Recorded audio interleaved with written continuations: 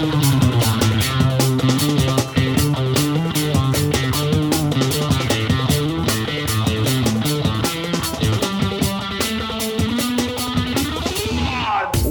to the Fish Nerds, the show about fish, fishing, and eating fish. I'm Clay Grove, Chief Executive Fish Nerd, and with me today is Chris Prue, sitting in the co-host pilot seat. Hey.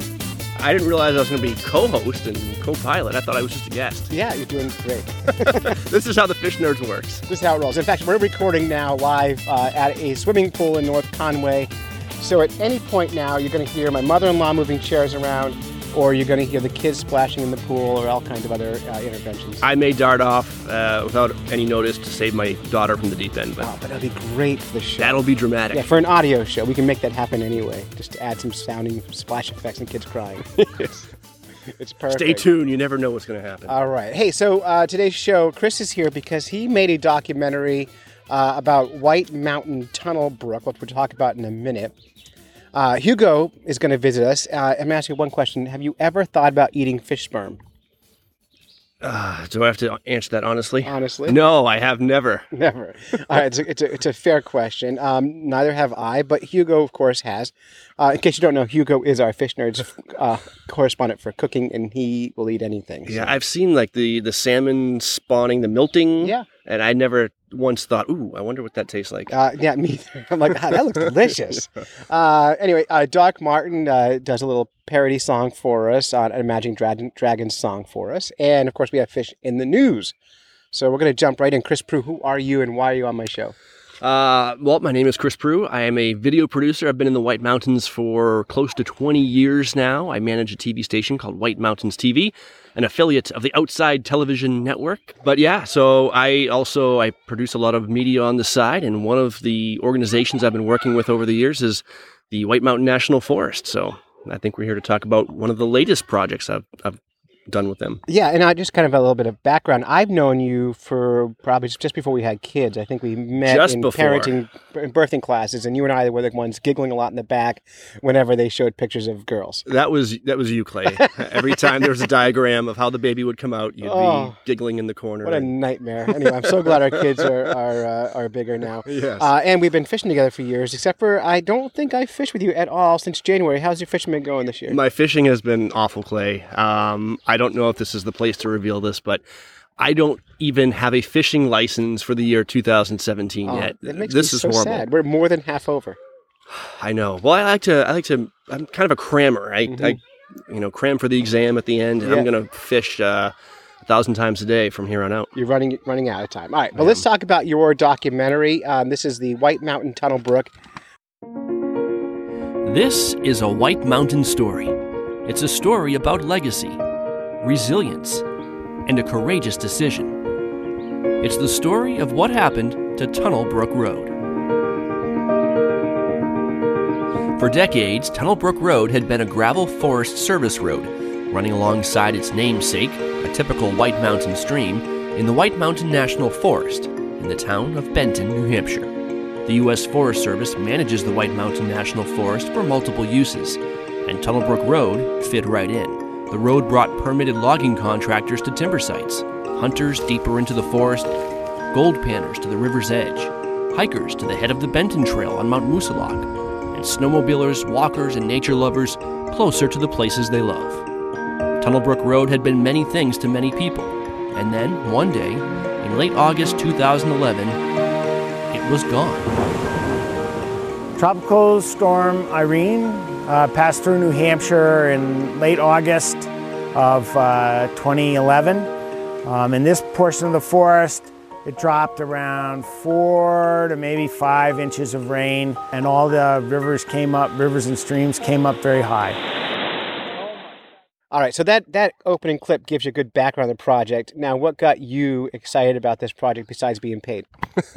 Well, technically, it wasn't even really being paid. I had been working with the White Mountain National Forest on various projects over the years to tell their story, to tell what goes on in the National Forest. The National Forest is public land, and the White Mountain National Forest, the USDA Forest Service, manages it for multiple use, which means you can recreate on it. Loggers can apply for logging permits, and it's a working forest. And we get our Christmas trees there. You can buy a $5 permit and cut down a Christmas tree. The Charlie Brown trees in the National Forest. So it's not a park. It's not protected for people just to kind of gawk at. It's meant for people to use, and they manage it that way. And there's been some changes, philosophies evolve over the years, and they wanted to tell their story of how their management philosophies are evolving.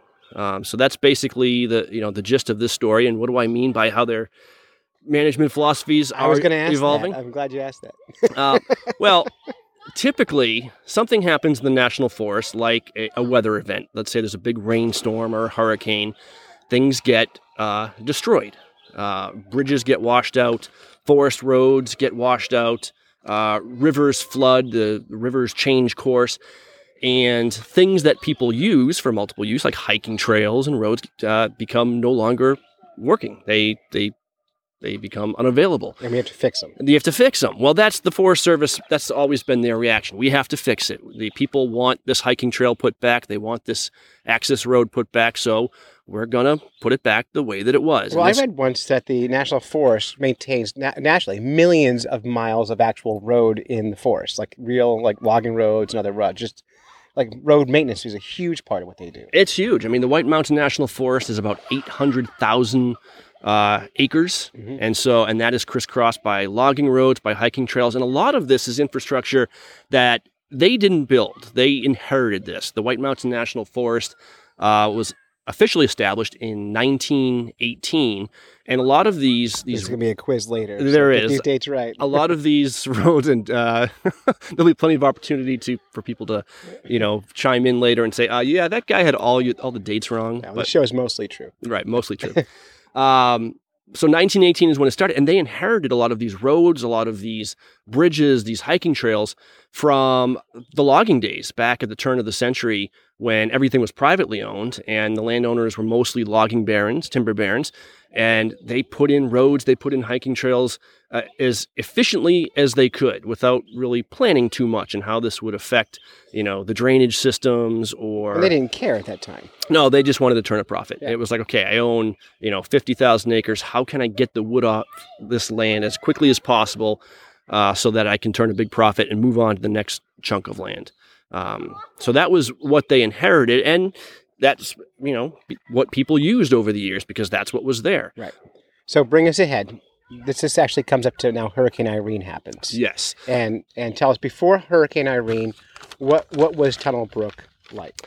Well, Tunnel Brook Road was kind of one of the typical Forest Service roads here in the White Mountain National Forest. It was one of those that was built back in the days of logging. It was built right alongside a riverbed, in this case, Tunnel Brook, which is in Benton, New Hampshire, kind of in the westernmost part of the National Forest. If you ever think, most people are familiar in this area with the Kancamagus Highway, which is Route 112. Nice pronunciation, by the way. It goes from Conway in the east to Lincoln in the west. How do visitors pronounce it? Wrong. Mostly it's Kangamangus. Kangamangus is what they say. Kangamangus. Kangamangus. But it's Kancamagus. I've even had debates with people over this. But they think that the original Native American pronunciation of Kancamagus was Kancamagus. He was actually a Native American chief. Right. Well, it's funny thing the about fearless one. It's funny. It reminds me of whenever I hear people like us trying to pronounce Native American terms, and we're like, "Oh no, it's not Kankamangus, it's Kancamagus." Yep. I bet you in reality it sounded nothing like either of those. Probably. I've had debates with people over Chicurua. Yeah. Well, it's like when your mother-in-law tries to speak Spanish. You're like, "Yeah, it's not working." You just we're never going to get it right. Your mother-in-law can hear you. She's actually looking right at us. It's a staple of comedy. Mother-in-laws in New Jersey are always funny. Right. So you always make fun when you can.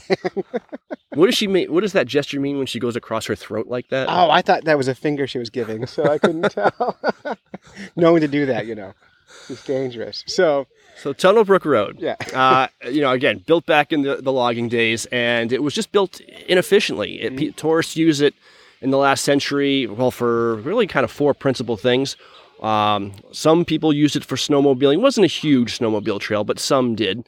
So a lot of people used it to access Tunnel Brook for gold panning. It's actually one of the better, apparently, gold panning rivers Really? in No, the I National have Forest. a gold pan. We should go up there anyway. And If you're going to gold pan in the forest, it's pretty much the place you want to go, I'm told. Oh. And I've actually seen people doing it.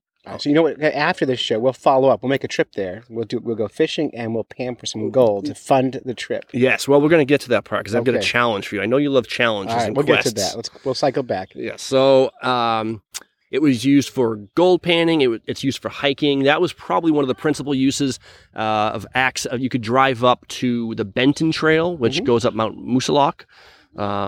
And give us a region. Where is this in the state? Again, it's west of Lincoln. You follow Route 112. The quote-unquote Kankamaga Scenic Byway ends in Lincoln, but Route 112 keeps going All the way across. west, and Yeah. you can go into Vermont on Route 112. But it's in Benton, pretty much the most western point in the National Forest that you can get. If you know where Lost River Gorge is, it's a few miles west of Lost River Gorge. All right, I love the Lost River Gorge. It's not one of the biggest, tourist spots Not yet. in the but White once, Mountain National Once Forest. the dozens of listeners hear this, people will flock there by the ones. And But I think that's one of the reasons it's the subject of this story is because it's a good testing ground. The Forest Service could experiment, so to speak, without really getting too many people upset. But even though they were using this as a testing ground, they realized there would be some concern, some feedback from the public, and they wanted to get ahead of it. So they wanted to make sure to tell their story, and that's how this film came about. So getting back to Irene, 2011, I believe, the storm came in. It was a tropical storm by the time it reached the White Mountains. It wasn't a full-fledged hurricane anymore, but it did incredible amounts of damage in western New Hampshire. was it and surprisingly in Vermont. surprising? I think because the damage was more so far inland from it. Like if you compare the damage, on the coast of Maine, the coast of New Hampshire versus the National Forest, it Right. seemed like National Forest got a bigger hit from this than anything. than Yeah, anybody. I remember being in Conway, and we were expecting the worst, but it was not a bad storm at all. You go a few hundred miles west in Vermont, they had historic covered bridges washing down the river, and there was a lot of damage, especially in the White Mountain National Forest and the western edges. And Tunnel Brook received a great deal of that. I think they estimated about $10 million of damage to the National Forest, and this basically meant the river came up so high and flooded that it washed out huge banks. And actually, as we mentioned, the Tunnel Brook Road was built right along its edge. The riverbed actually changed course, and Tunnel Brook Road became part of Tunnel Brook. The Right. river flowed right into the road, and there was no discerning anymore between Tunnel Brook and Tunnel Brook Road. Yeah, and this actually, and Tunnel Brook is known really good brook trout habitat. Prior to Irene, is that correct? I don't know about really good Adequate. brook trout. It was a typical White Mountain stream. It had its share of brook trout in it. It was stocked, but it was kind of a typical White Mountain stream in that it didn't really support brook trout to either native or reproducing these hatchery fish. They were basically one and done. You'd stock them for the year, and by the end of the season, they would be done because there was no place for these fish to hold over. There was not an adequate enough spawning grounds for these fish because of the nature of White Mountain streams. Right. And so now we have an opportunity. We have to figure out what do we do with this washed out road and with this brook that's changed course. Do we do nothing, or do we try to repair the road, or do we try to restore the river? So what do we do? Well, the Forest Service thought about it for quite some time. And they said, here's an opportunity. As mentioned, the initial reaction is let's put it back the way it was. Build a new road. That's the way. Let's repair the road. So we'll get Tunnel Brook somehow back in its original riverbed. We'll repair the road so people can drive up to their trailhead, their hiking trailhead again. They can pan for gold. They can snowmobile, go for walks, whatever it is they used to do. We'll put it right back the way it was. This takes a lot of money. And looking at the history of weather events in the White Mountains and in this area, and kind of the prediction of more weather events like this in the future because of climate change, they said, what, does it make sense?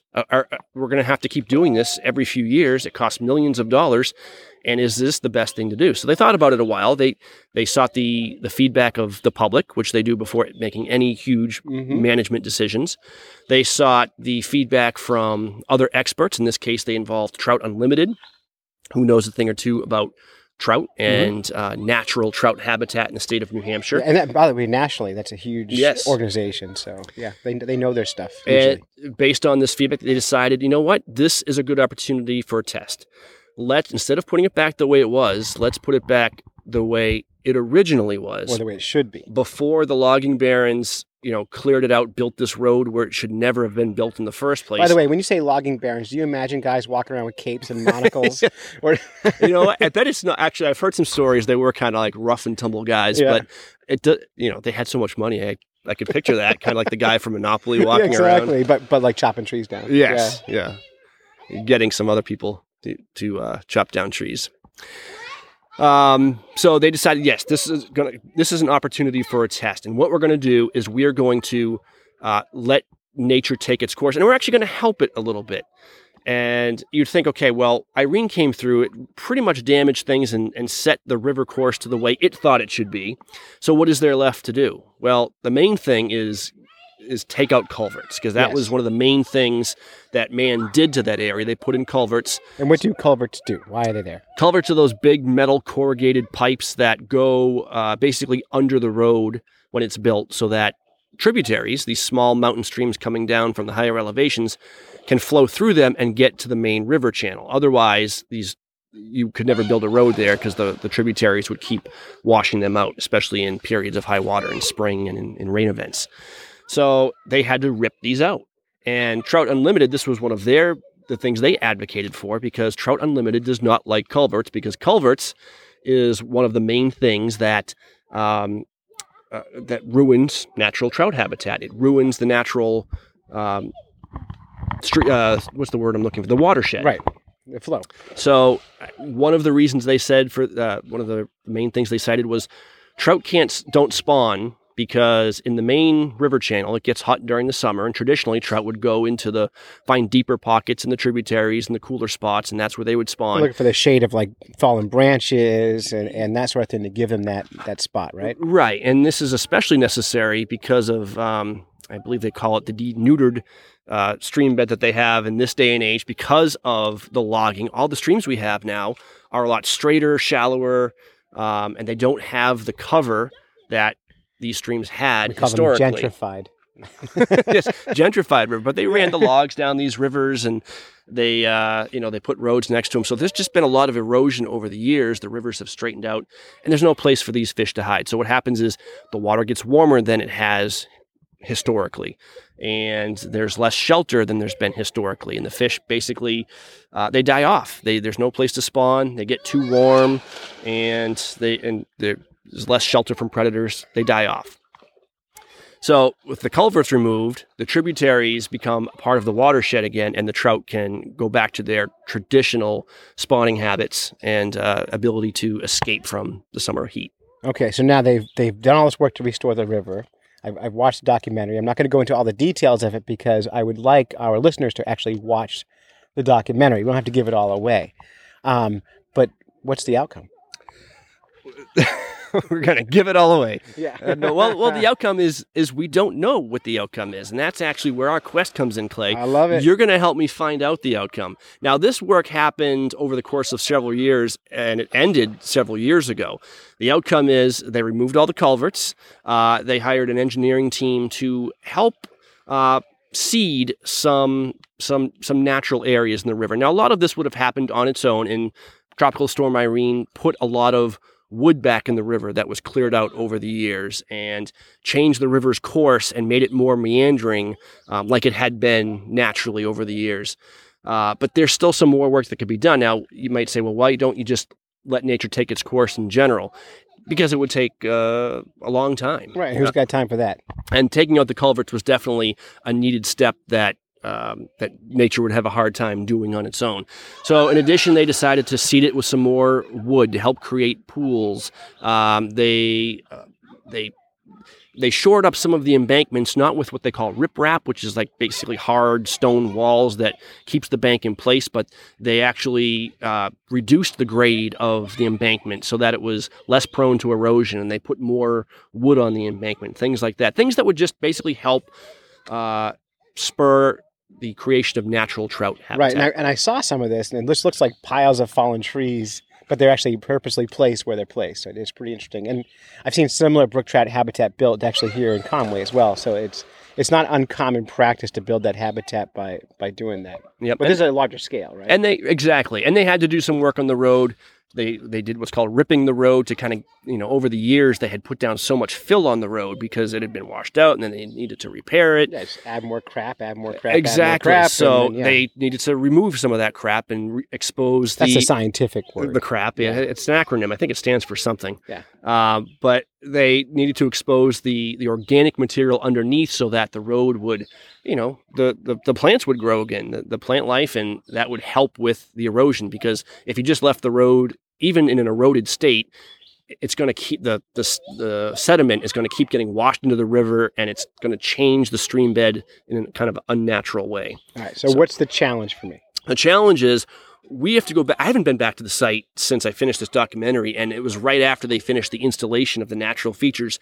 We actually had a pretty big rain event this past spring, early summer. We've had a lot of rain in the whole season anyway, but we had a bigger individual event. Like 3 inches in 24 hours or something like that. So I think it was Tunnel Brook's real first test. Good. And I think we should go out, check it out, and bring the fishing poles, because if this is working, we should be able to catch a brook trout. Oh, I'm in. And so I'm thinking maybe September.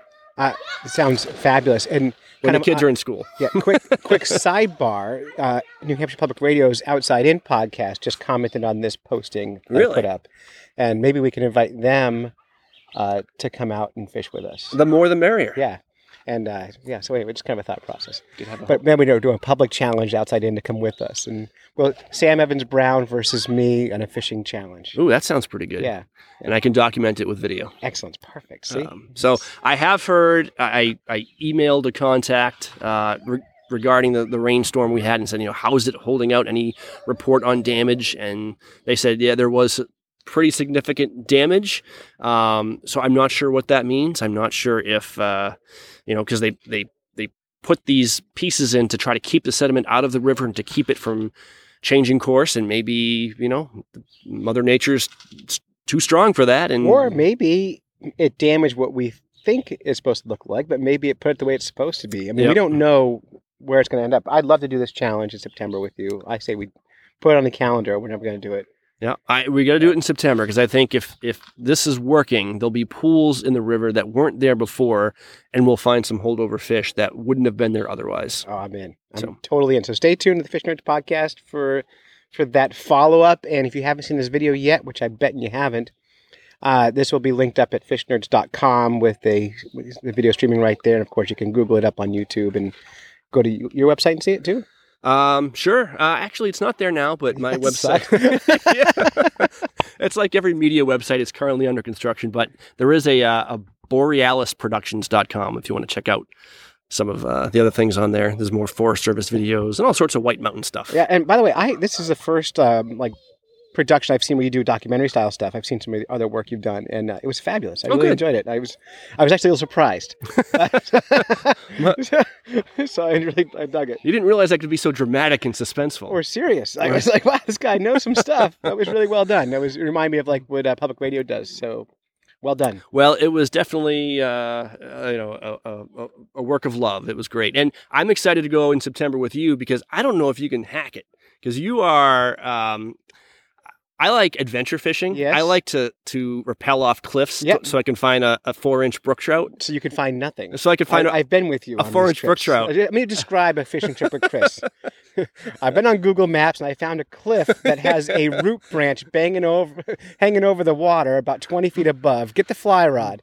We're going to hike down through the woods, through poison ivy, through brambles. We're going to dangle upside down by our ankles and cast a fly into that pool for 6 hours and not catch any fish. That's what my experience with fishing with you is like. Oh, I love it. It's all about the hunt. It's about identifying a potential, trout habitat. That one pool in a 10-mile stretch of river that's gonna have that 4-inch brook trout in it, and then see if you're right. It's perfect. Well, let's do it. By the way, Rich Collins, our fly fishing correspondent, replied to this thing. He said it's interesting because he was told the most of the fixes directly after the hurricane in the area at the bridges and such were actually poorly designed. It will likely increase the probability of flooding in the future. They didn't plant trees; they just moved dirt. Not saying this is the case here. He has not heard any positive restorations post Irene. This is Rich Collins. You know Rich? I know of him just through the Fish Nerds podcast. And that's a good question. I think these things they're experimental, so they're it's science. Yeah. So you've got to conduct the experiment and then look at the results and it could continue be years to monitor before it. we know the results. And I don't think the Forest Service went into this thinking that they had the perfect fix. I think they did a fix maybe with what either funds allowed or this was a first step in really kind of honing in their forest management practices and philosophy. So, perfect. Well, we'll follow up, and Rich, I'm sure will have some comments on that. And Rich, by the way, wrote a big article for the Conway Sun post Irene, and we'll post that link on our website as well. All right, next up we have Hugo, our Fish Nerds cooking correspondent, with a really interesting story about cooking with sperm. If you've never considered cooking with sperm, maybe you, after hearing this, will still probably not want to do it. I don't know. I'm so glad that Hugo has taken this hit for us because I'm out. I can't do it.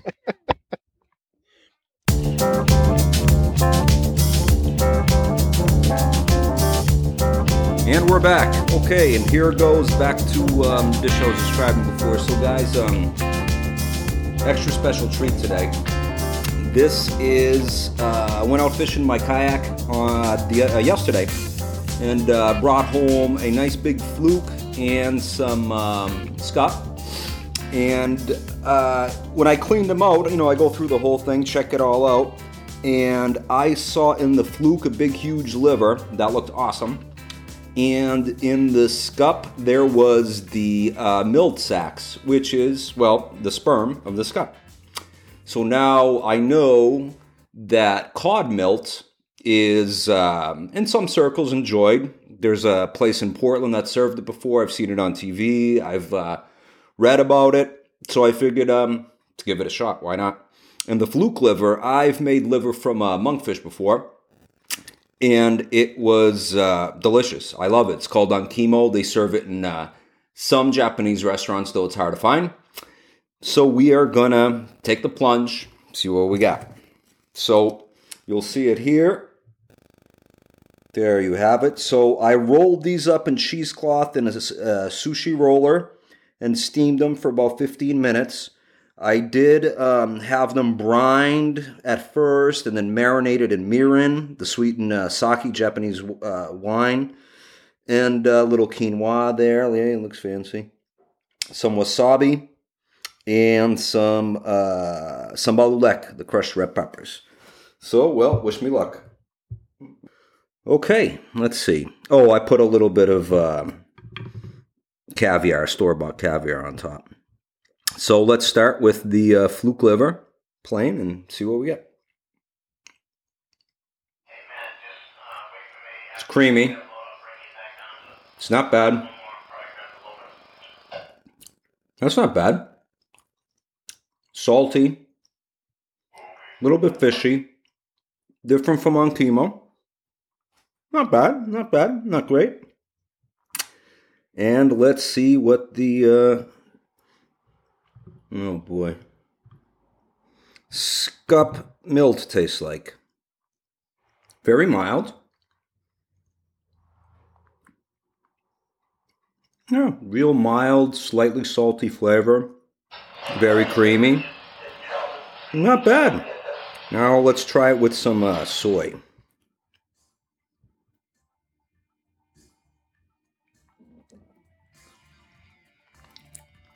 Yeah. Oh, now it's even more salty. All right, I think I'm going to have to drown this one in wasabi and hot sauce. Yeah, that's... ooh.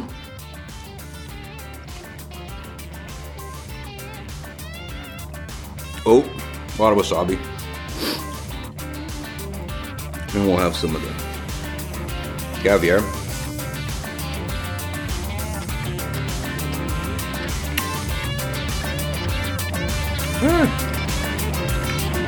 Well, interesting. Tried it. I'm not doing that again. I'm starved. I gotta get some food. Later, guys.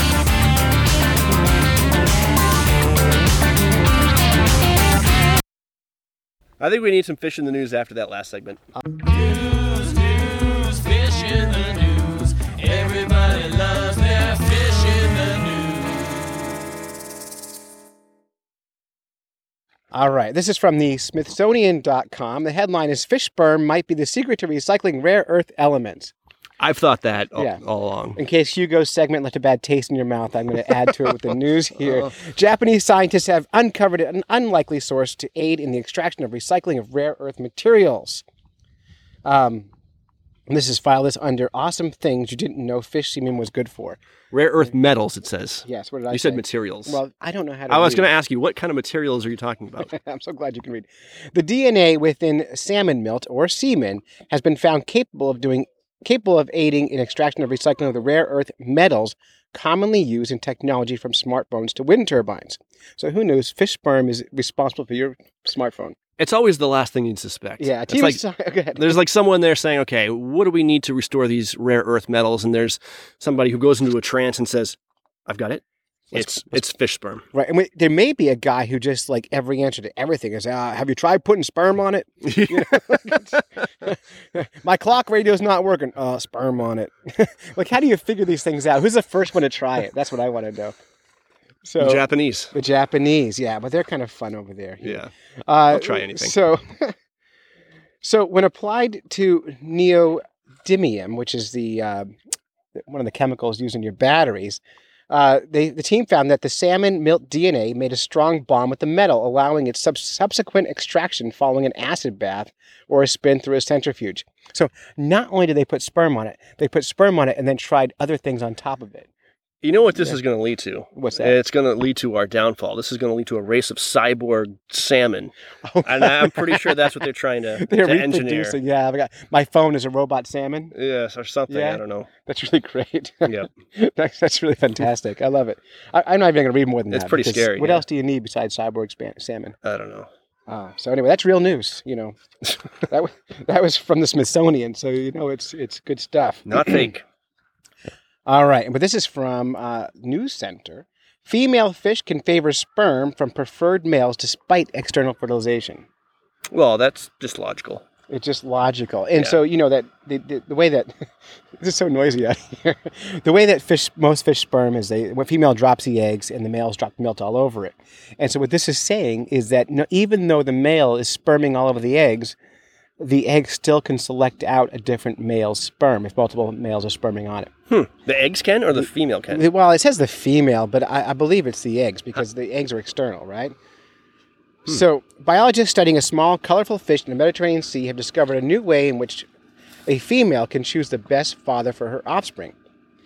The animal kingdom is full of elaborate traits and behaviors by which females choose their mates, even in species which the male mates with multiple males. But the female mates with multiple males. So much mating going on. They just like to do it.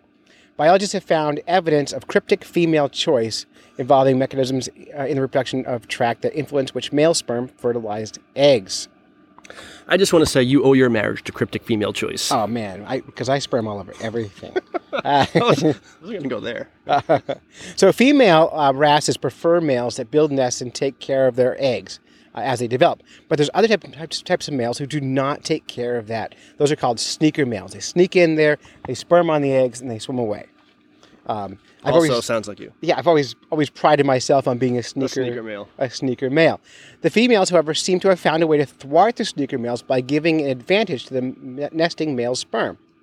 The sneaker males release more sperm than nesting males, and you think that would give them a better chance to fertilize the eggs, but there's something in the ovarian fluid that removes all advantage. So they've somehow figured out how to avoid these deadbeat fish dads. It's love. It's love. You can't fight fish love. Yeah, so that's real fish news, man. And I got one more for you. also sperm related, because Naturally. the theme of this week's show. Do we owe this to Hugo? Thanks, Hugo. Hugo set putting us down this path. Set the whole thing up, and this is from NBC News' Sexual Health. They have a whole sexual health department? They do on their website, because that's how people visit websites now. Yes, it's probably the number one clicked department in their news. If you don't have sex somewhere on your website, you're gone. That's why I'm making this podcast. Put sperm in the title. Shooting blanks. 7 surprising sperm killers. And by the way, as an old guy, I don't care. I don't even care. But it's funny. All right. So number 1, cash register receipts. If you put too many in your pockets, the BPA, which is the bisphenol A, which is a chemical in plastics, is coating this receipts, can leach through your skin. No kidding. And impact your sperm counts. Now this isn't fish sperm. This is sperm in general. This is humans. People sperm. People sperm. They don't really. Fish don't really carry around receipts very often. No, unless they're shopping. So, how about canned foods? No, they can't possibly. They can, and it's the same reason, BPA. They should just say BPA, have a very short article. Yeah. Sex toys. BPA? BPA, yeah.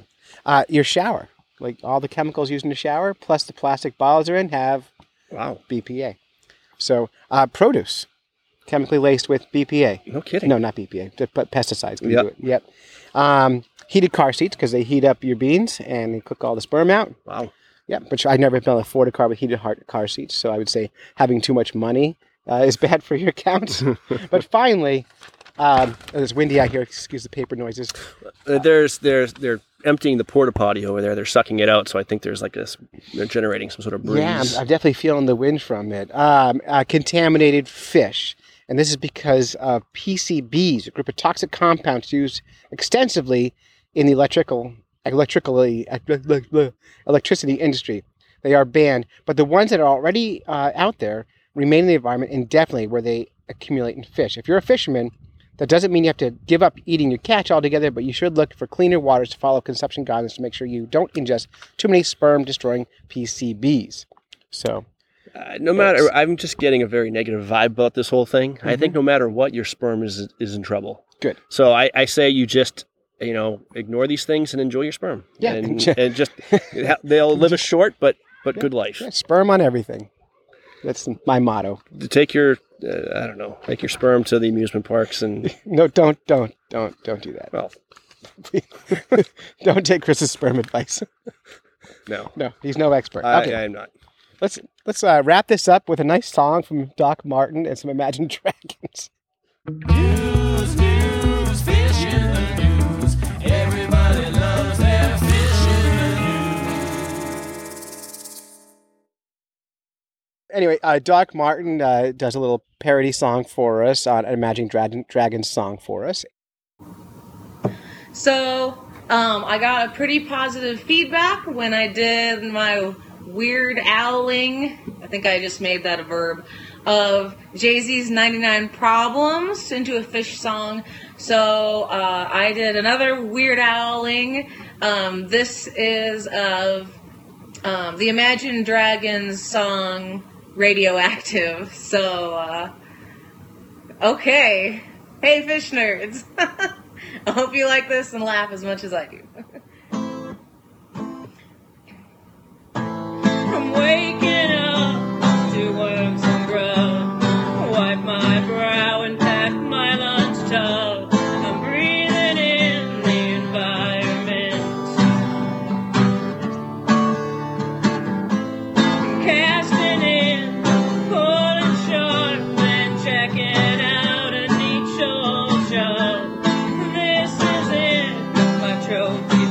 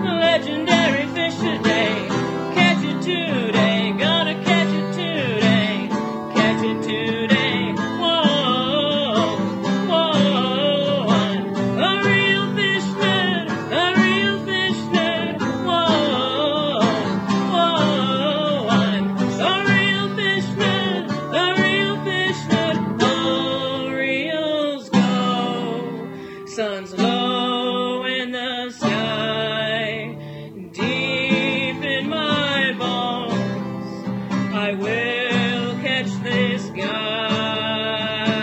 I'm waking up, I'm feeling in my bones. Gonna catch that unattainable, legendary fish today. Catch it today, gonna catch it today. Catch it today. Whoa, whoa, I'm a real fish nerd, a real fish nerd. Whoa, whoa, I'm a real fish nerd, a real fish nerd. I changed my jam, set my pose. It's a total crapshoot, I suppose. I'm baiting good to catch that fish. Whoa, I'm casting in, pulling sharp, then checking out a neat shoal jug. Is this it, my trophy fish? Whoa, I'm waking up, I'm feeling in my bones. Gonna catch that unattainable, legendary fish today. Catch it today, gonna catch it today. Catch it today. Whoa, whoa, I'm a real fish nerd, a real fish nerd. Whoa, whoa, I'm a real fish nerd, a real fish nerd. Oh, reels go, sun's low in the sky, deep in my bones. I will catch this guy. I'm waking up, I'm feeling in my bones. Gonna catch that unattainable, legendary fish today. Catch it today, gonna catch it today. Catch it today. Whoa, whoa, I'm a real fish nerd, a real fish nerd. Whoa, whoa, I'm a real fish nerd, a real fish nerd.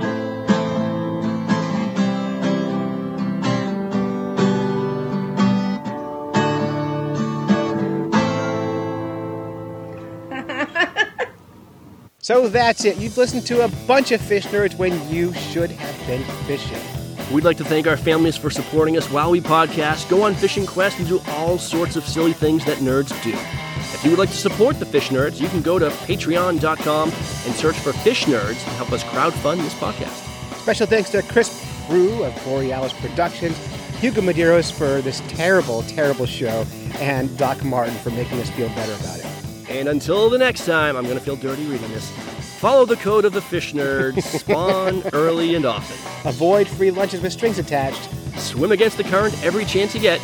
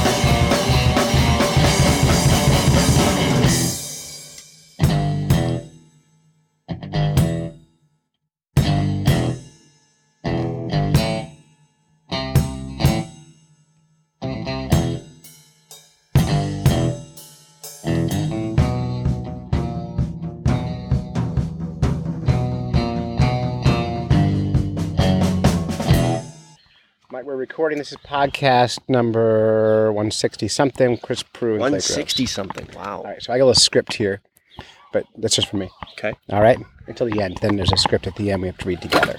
All right. We have to read together. Read it together. All Hold right. hands while we say it. We can snuggle. We're Okay, sharing a because microphone. you can. I know you can edit this, but will you edit this? I is do the edit. question. Yeah, Because I'm gonna be rough. I think. you'll be fine. Okay. 3, 2,